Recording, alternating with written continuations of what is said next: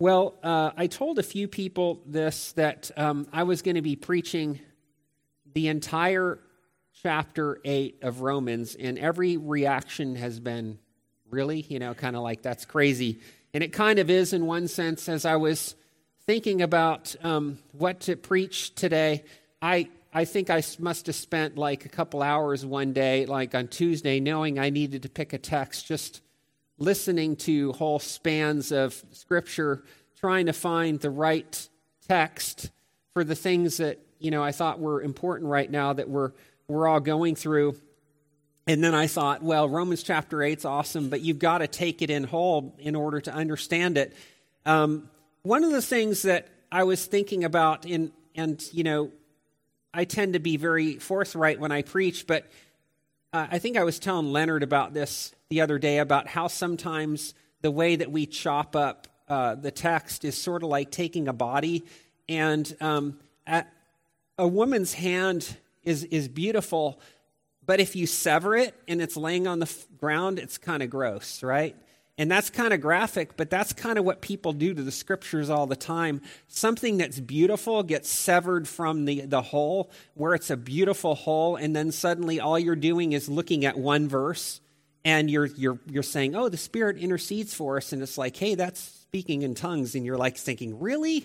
Like it's almost like a severed hand or something like that. Because when you look at Romans chapter 8 and the entire thing, it is an amazing, almost kind of like, hopefully, as I do this, I pray that God will give me the right words to speak that glorify Him, because we're about to start ascending, and we might end up losing, we might end up getting out of breath spiritually as we kind of get to this summit of glory and considering how amazing God's love is for us in Christ. And so I hope that if you have a spiritual heartbeat, that you are just like your heart starts to race as you consider what God has done in Christ for us. And so if you would stand for the reading of God's word, I will not make you endure the entire chapter. I'm going to read the first few verses. We're going to sit down and then continue the journey from there.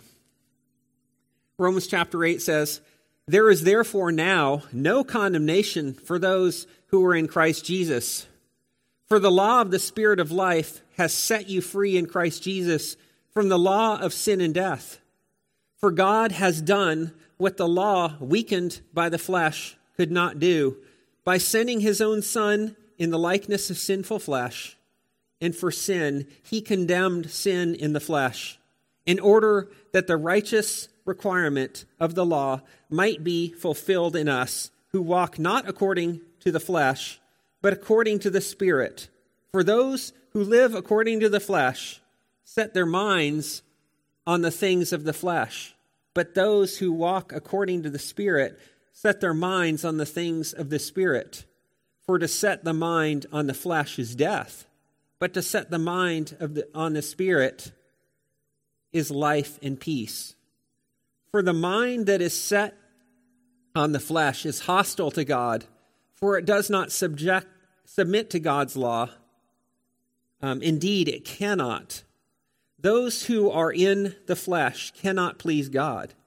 You, however, are not in the flesh, but in the Spirit, if in fact the Spirit of God dwells in you.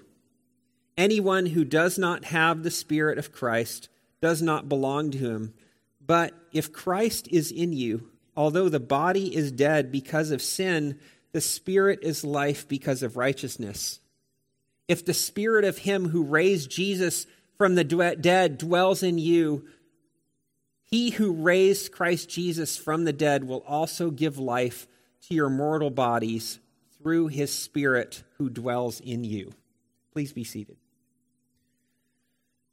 Now, I can't possibly say everything in this first portion that could be said, right? I hope you guys are following that we don't have 4 or 5 hours to do as much as you guys are thinking, man, I wish we could do a 5-hour sermon. I'm sorry, we just can't do it. So I apologize to those who were looking forward to a 4 or 5 hour sermon. But one of the things that I think is important if you actually had your Bible in front of you, and put your and look directly at Romans chapter 8 at the very first word in there, the actual word in the Greek is no. Because Greek order is very important, and the thing that Paul wants to emphasize is no condemnation for those who are in Christ Jesus. That's the order. Like, no condemnation. Need you to understand, beloved, this is what Paul's trying to get. This is almost like the important thing to understand. No condemnation for those who are in Christ Jesus. Now, one of the things that I think is really hard for Christians to get into their bloodstream, and it's evident in the way that people talk about the gospel all the time, is they really don't understand that the difference between Christians and non-Christians is not it's not necessarily in the idea that we all kind of have like this idea, and some people accept the idea or they don't, right?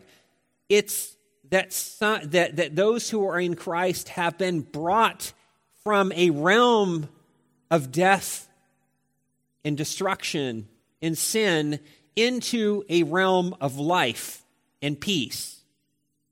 And it's not by their own doing, it's the work of God that ushers people from where they're dead in sins and trespasses, unable to please God, and they're brought into a life, the spirit of life, and they're united to Christ, and they have all these benefits in Him. And so many distortions come into that. I was just this past week talking to somebody where they were talking about the idea of cheap grace. And maybe you've heard that before. It's like, well, you need to, like, if you don't want to do anything, then that's cheap grace. You're taken from the gospel and you're not giving anything back. And the reason why people think about that is they think about grace as something that we think about in our minds. I need to kind of like, okay, I believe in Jesus, and that's all I need. And then then somebody says, but you also need to do all these other things too. Instead of thinking fundamentally as saying, well, if I was dead in my sins and trespasses and I've been brought into Christ, now it makes sense. It's not a matter of whether or not it's cheap grace or whatever kind of grace it is. Grace is something that flows from Christ. And so the conversation isn't like, hey, you need to kind of balance things and try and be serious about, works, or you need to be serious about, or you don't want to be too serious about works because then you're trusting in yourself and not in Christ. You need to be asking the question, do I have life in Christ? Have I been united to Him in Christ? And if so, is He able to provide the strength I need to do these kinds of things? Because in reality, one of the things we're going to be talking about today, in one sense, and I've been really wrestling with here, because sin and death are like a pair in Scripture. And death is not only the idea of the fact that we are unable to please God, but the consequences of that relate to our physical death and our entire physical condition. The fact that we're in corruption and our bodies are dead in sin, that they're actually corrupting. And I was even reflecting on the fact that one of the problems that we have in not understanding that is because we have so many technologies that make our life seem pretty decent, where most people, even at a fairly young age, lived a life full of pain and discomfort. And so they really knew that their bodies were wearing out, like that they were corruptible, right? And so the fact that people die is related to sin, not because of the sins they commit, but the fact that the whole physical creation is in this state of dying, so to speak. And so sin and death are kind of twin conditions, as it were. And when we are talked about being set free from sin, we sometimes lose track of the fact it's like, that's a pretty good deal, like its consequences, because it's so bad that it takes our life. But then when we become Christians, we sometimes think about becoming a Christian and being in Christ as all the things we have to give up, don't we? We think about all the things like the idea that you would say to somebody, see if this kind of resonates with you, to think like, Christ has set us free from sin and death to be able to obey God. And maybe the reaction is like, are you serious? What you just said is he set us free to obey God. I thought the very aspect of like freedom was the ability to kind of do whatever I wanted, right? You guys following what I'm saying? Does it resonate with you from a cultural perspective? Like you don't think it's free that you can actually, if God has commanded something as a loving father to you, that you're able to obey it and able to live in that, and it relates to eternal life, that's somehow some sort of freedom. That's some sort of amazing thing that we have. Because sin and death as a unit are where we're turning from God, and especially if we're in this state of the flesh, as it were. The flesh represents our sinful condition that's tied up in the curse of creation. We're no longer slaves to that. And so this is what he's trying to say. This was your condition. You were dead in sins and trespasses. You were a slave to sin. Now you've been brought out of that condition. Even as you have sinfulness remaining, even as you're fighting it, you're no longer in the consequences of that where you're going to receive the eternal judgment according to that. And you're able to walk in newness of life to begin to obey God, because the ultimate aim is not going to be this corruptible body that remains, but an incorruptible body that's coming, and that sort of thing. So what he's trying to say here is that we're no longer in the flesh, but we're in the Spirit. And that's an important thing to remember, because it's a positional thing. It's not, don't read this whole thing as saying, gosh, I need to be more so I can be in the Spirit. I need to be in the Spirit. I need to, what can I do to be in the Spirit? Paul says, you are in the Spirit. And so if you're in the Spirit, don't act like you're in the flesh. You guys following what I'm saying? It's sort of like, if you came out of a bad situation as a kid, and somehow suddenly you're adopted into a new family, you sometimes have to be reminded, like, no, you're in a loving family now. You don't have to. You're no longer under the judgment of this bad condition that you were in, and we have to unlearn things, and we have to continually fight this idea that we're in the flesh. And the constant refrain from the scriptures is, don't go back to what that worthless life that you had. I know that it's kind of like there's a part in us that says, I really like that. I really enjoy that part, the thing that I'm trying to feed. But the call is, no, that life that Christ has set you free from only leads to death. So then continuing in verse 12, he says, so then, brothers, we are debtors not to the flesh, to live according to the flesh. For if you live according to the flesh, you will die. But if by the Spirit, but if by the Spirit you put to death the deeds of the body, you will live. For all who are led by the Spirit of God are sons of God. For you did not receive the spirit of slavery to fall back into fear, but you have received the Spirit of adoption as sons, by whom we cry, Abba, Father. The Spirit himself bears witness with our spirit that we are children of God. And if children, then heirs, heirs of God, and fellow heirs with Christ, provided we suffer with him in order that we may also be glorified with him. Can somebody get me a glass of water? That wouldn't be too hard.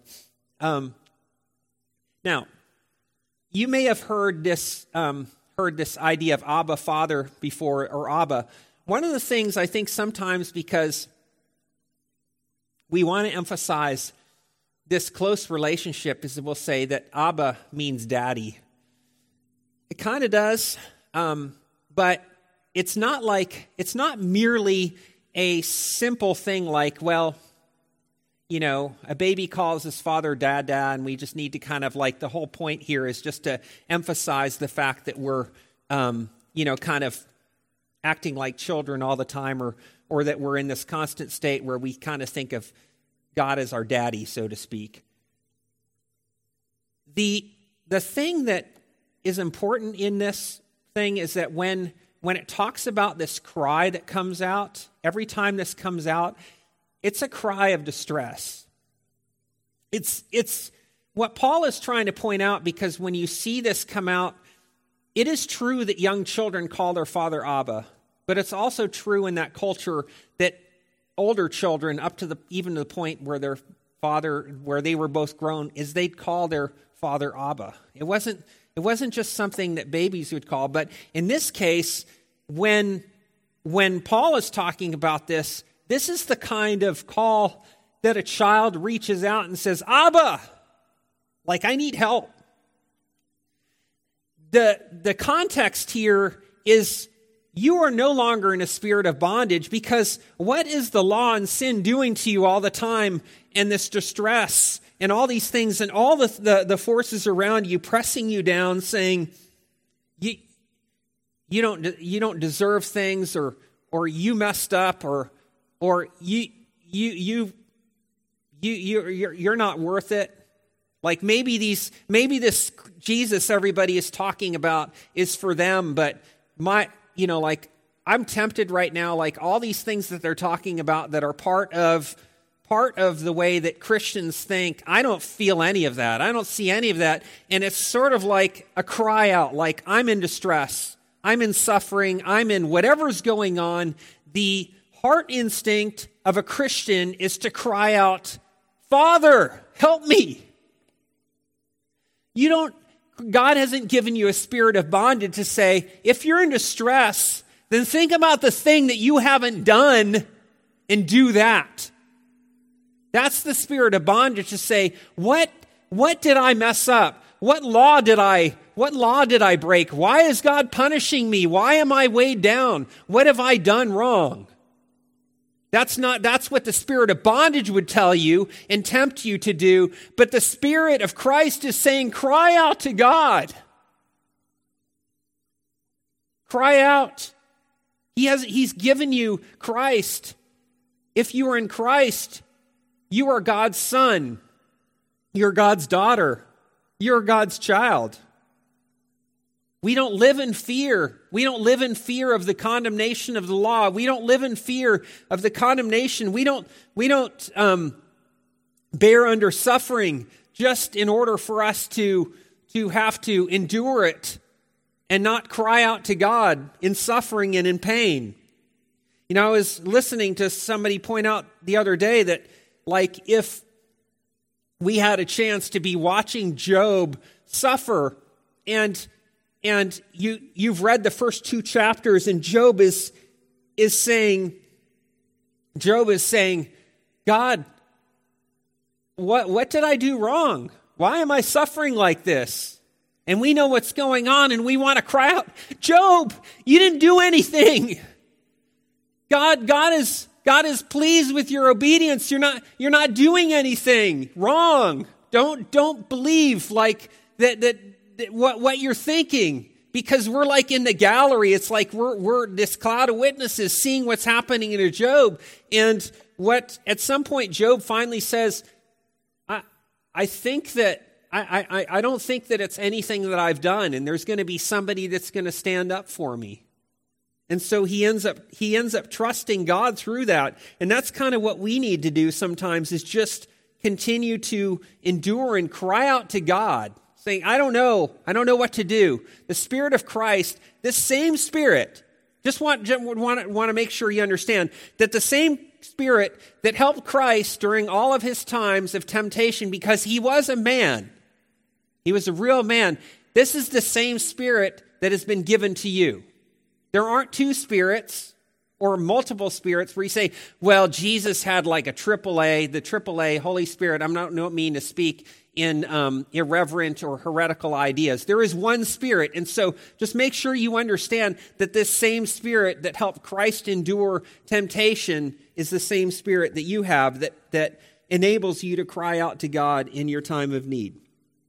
Continuing on in verse 18, for I consider that the sufferings of this present time are not worth comparing with the glory that is to be revealed to us. For the creation waits with eager longing for the revealing of the sons of God. For the creation was subjected to futility, not willingly, but because of him who subjected it, in hope that the creation itself will be set free from its bondage to corruption and obtain the freedom of the glory of the children of God. For we know that the whole creation has been groaning together in the pains of childbirth until now. And not only the creation, but we ourselves who have the first fruits of the Spirit groan inwardly as we wait eagerly for adoption as sons, the redemption of our bodies. For in this hope we were saved. Now hope that is seen is not hope, for who hopes for what he sees? But if we hope for what we do not see, we wait for it with patience. Likewise, the Spirit helps us in our weakness, for we do not know what to pray.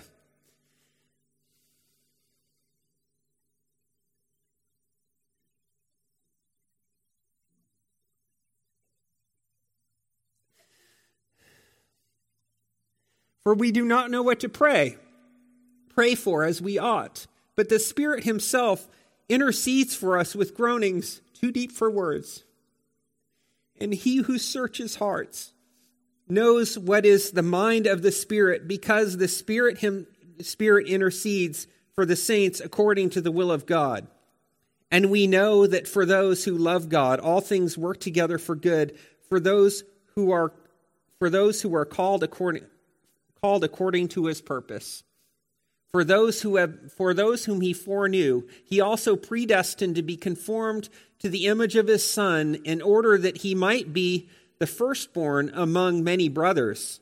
And those whom he predestined, he also called. And those whom he called, he also justified. And those whom he justified, he also glorified.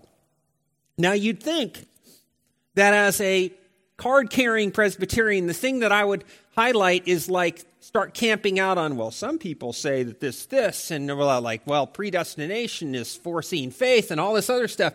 But this is what I'm talking about, a severed hand. And I'm like thinking, how can somebody in the middle of Paul's exhortation to Christians bearing under suffering start this kind of really kind of awkward doctrinal discussion, or even to cast any doubt saying, well, really what we're saying is that this isn't for everybody, it's for some people. What we're trying to do here is the establishment of the confidence that we have.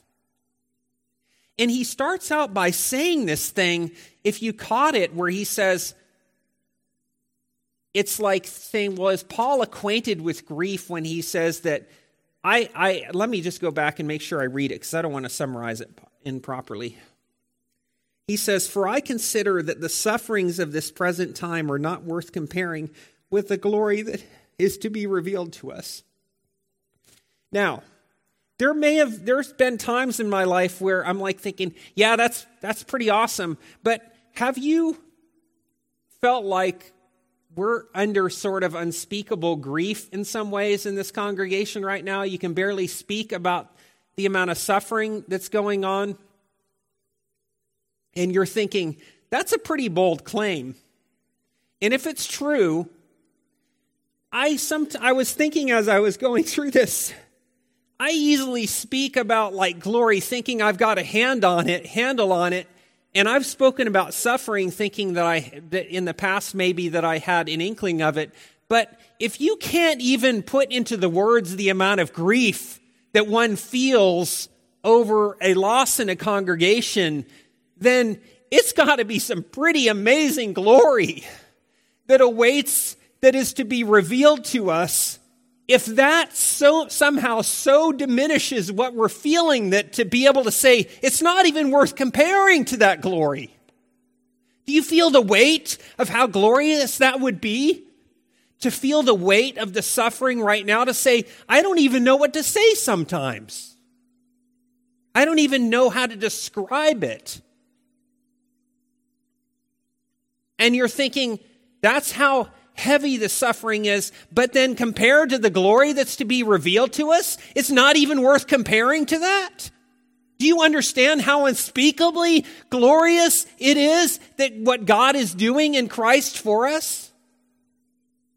That's pretty amazing. That's a pretty bold claim. And thankfully, we have a God who can carry that out.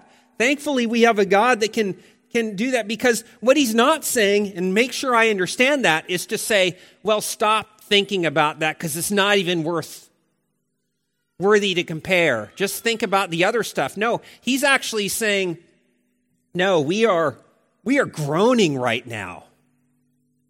Did you see how many times groaning comes into this? The creation's groaning. The creation's groaning like, thanks a lot, guys.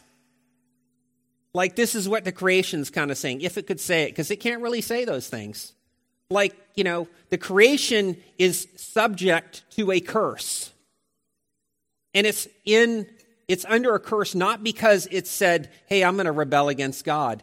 It was like minding its own business, being creation, doing what creation does.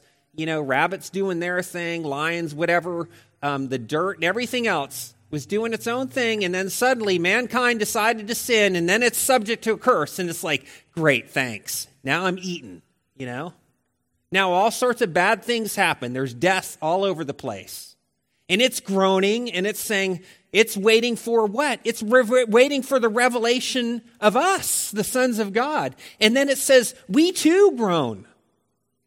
We're groaning. We see this thing. We're enduring all these hardships that come with sin and with death and all the things that have brought into this. And then it says, and the Spirit himself groans. So when we're done groaning all the things that we're capable of groaning, because God himself knows what we're going through, he's like, and one commentator said, like, well, some people kind of try and avoid that the Spirit would lower himself, or it seems almost irreverent that the Spirit himself is groaning with words that are hard to understand. Do you understand what I was trying to say is this idea that like somehow we're talking about some sort of secret prayer language doesn't make any sense. With all due respect to those who maybe come here and just land in the middle of a verse and go, and then say, I'm going to rip this thing out of this context. Because the whole point of this context is saying we're like under all this stress and groaning. We're feeling all the weight of sin, suffering, whatever it is you're going through. Maybe it's guilt, or it's like people are weighing you down. You're just, whatever's going on in life. The Spirit himself groans. When you're done saying everything you can, the Spirit's groaning for you. And it's not going to end there, just so you know. We're not done talking about, it's sort of like, are you getting the feeling like Paul could have ended like, no condemnation? You're like, yes, woo, no condemnation, you're done. And then he's like, wait, there's more.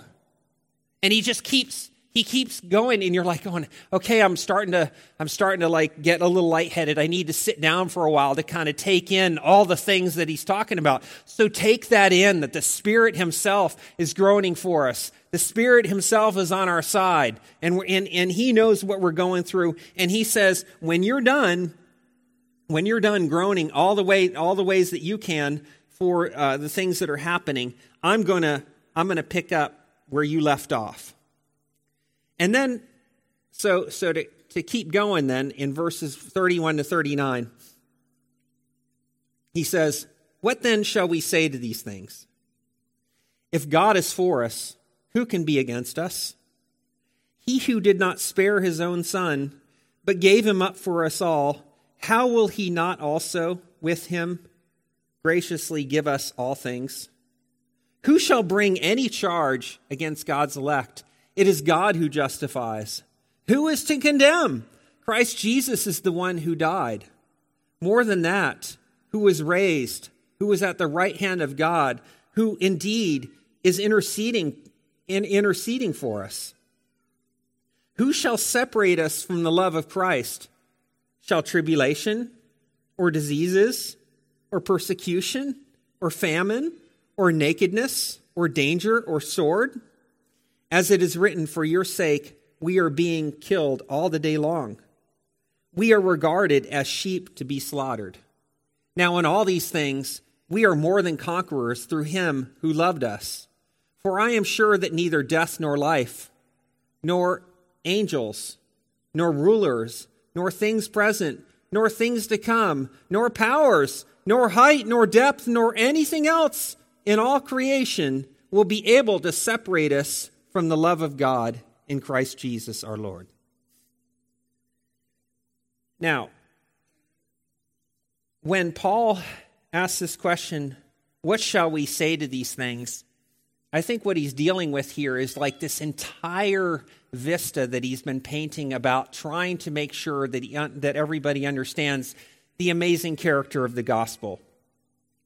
Because I was commenting to somebody yesterday that when he says, for God works all things together for the good, I think most people think, yeah, well, that's God's job description. He just makes all things work together for the good, right?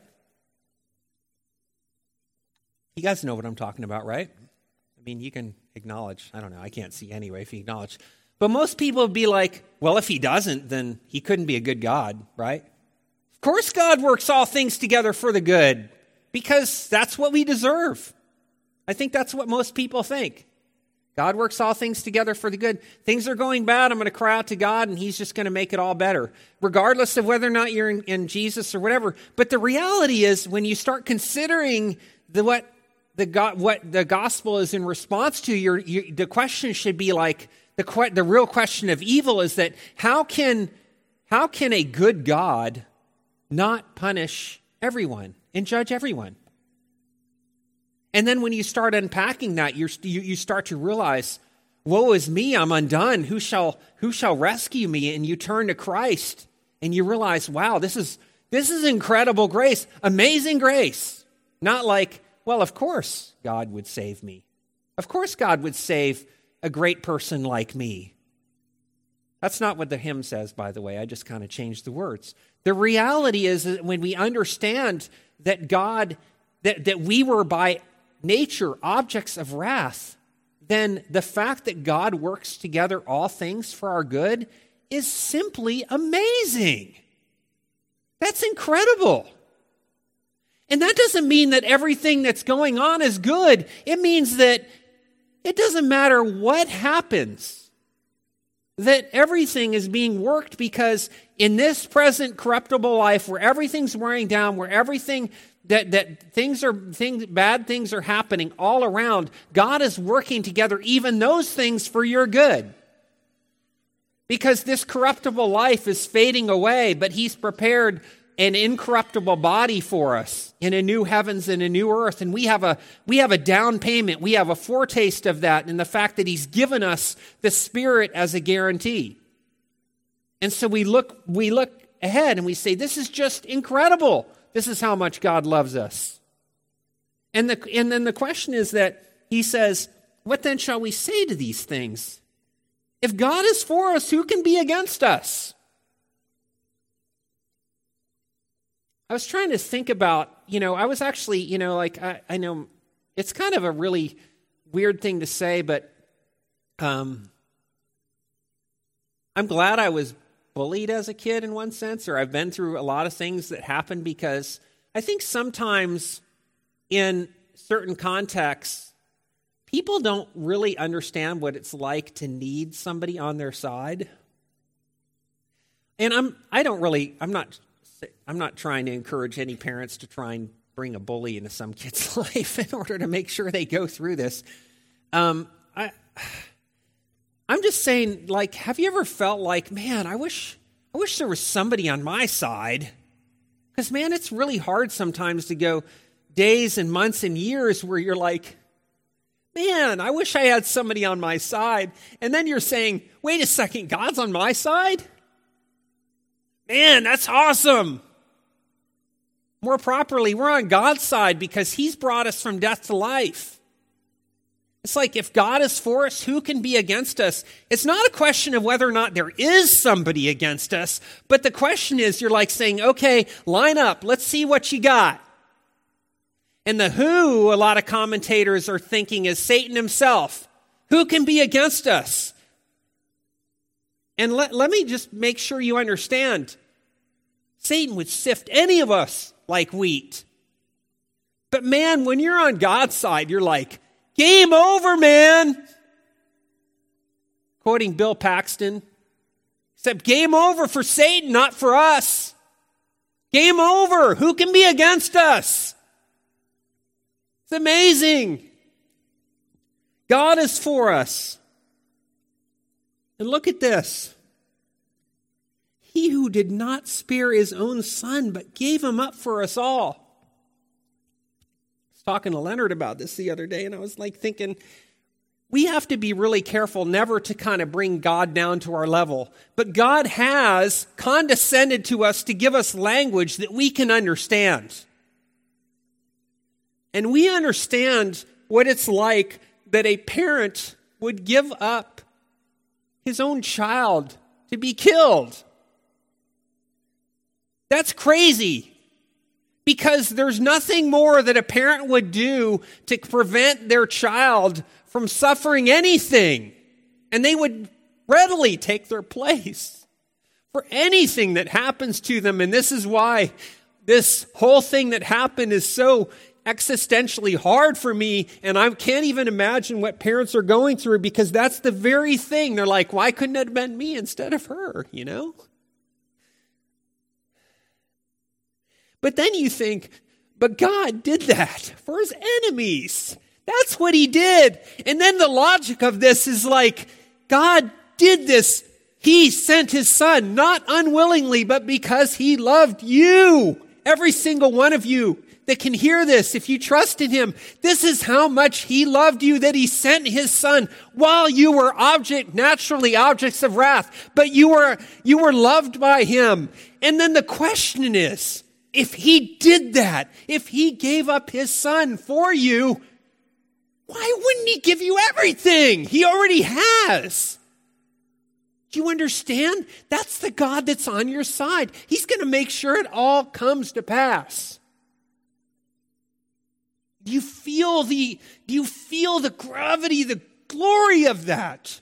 The God of the universe will ensure everything to save you. He has given his son. How will he not give us all things? The question is an obvious answer. Well, yeah, of course he's going to give us all things. That's incredible. And so he says he's going to give us everything. How will he not also graciously give us all things? And then the question is, who shall bring any charge against God's elect? Well, we know who will do that. And then the question that we're going to ask ourselves is like, well, what if he does? You know, there's this story in the Pilgrim's Progress, I think I alluded to it earlier, where he says he saw a demon, as it were, whispering into a believer's ear. And he did it in such a way that these blasphemies came to the person's mind in such a way that he thought the blasphemies were coming from his own mind. If you think that Satan can't cause you to despair or use some sort of leverage to think about ways that are horrible, or you think, well, maybe this is true for other people, but that person was really good, and of course God's going to resurrect her, but what about me? I'm not sure. All these doubts that could come in, and then but the word of God is saying, who shall bring any charge against you? What are you doing? Why are you even believing that? Believe what I'm saying in my word about you, beloved. Believe what I'm saying about you. Believe there is nobody left to condemn you. There is nobody left. Who's going to condemn you? Satan? The world? Your family? Whatever it is?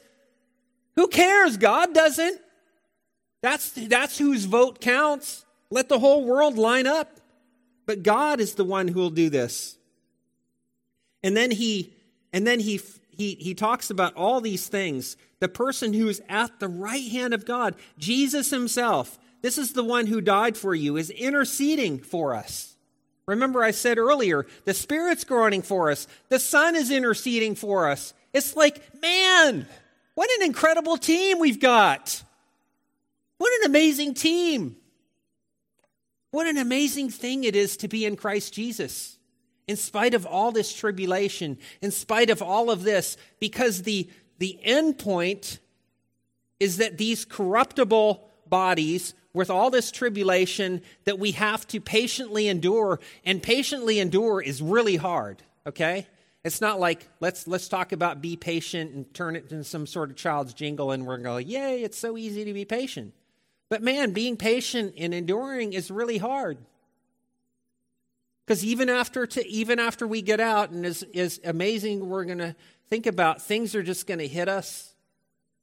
And it's going to seem like the clock is just moving slowly. Like, man, how long do I have to endure this? And the reality is that we keep having to come back into this reality and saying, no, the Spirit and the Son, everybody's on your side to help you patiently endure these things. Not because they're easy, but because they're incredibly hard. And because it's incredibly hard, we need to sometimes go back and touch base with the amazing fact that we're more than conquerors. I thought this was actually kind of cool. I was looking up the Greek because I wanted to see what it was. I don't know if Nick's here. I don't see Nick. Is Nick here today? The FBI agent, but his name's Nick, and the word is actually Hooper Nicomen. I was like thinking, Nico is conqueror, but a Hooper Nico is like super Nick. And it's like, it's the super conqueror. We're super conquerors. We're like superhero conquerors because we've got God on our side. And that's the reason we're singing that song again, by the way, in spite of the fact that one of my kids, who I will not name, but her name rhymes with Sophia, for some reason she doesn't like the Rend Collective, which I think is awesome. But we're going to sing that again today because the reality is that we're more than conquerors in Christ. And it's not one of those things that we sing because it's a catchy tune or because it causes us to kind of feel emotions or to kind of get into the moment and think about this, but it touches a reality of the fact that we are in Christ Jesus. We have this God who has set us free from the bondage of sin and death. And he so emphasizes, he says, no condemnation. No condemnation. And as we understand that death can wound us, death can cause us grief, death can cause us all sorts of pain, but the sting has been taken out of the tail because the worst that death could do to us in terms of eternally separating us and keeping us under the wrath of God has been taken away by Christ, who tasted death for us, who tasted that condemnation for us, so that we no longer have to do that, so that all we have to look forward to after we finish this enduring suffering with God's help is that we will experience an eternal weight of glory, not even worthy to compare to the suffering that we presently endure. Let us pray. Our Father, our God, we thank you for this text that reminds us in the midst of the weight of this present suffering, this unspeakable grief that we often feel and the weight that we have and the wondering if we can endure and how long will it be before we're able to taste things again or enjoy anything again, that we would be able to look beyond this present time of suffering and be reminded that we have an eternal weight of glory that is ours by right of being in Christ Jesus, not by right of being born, but because you have brought us from death to life. And so we claim a promise not because we know we deserve it, but because you have promised it to us. And we thank you for that.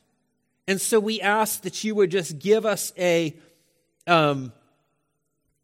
a sense that we're able to kind of look into the face of all these things that are weighing us down and say to them, no, there is nobody left to condemn us.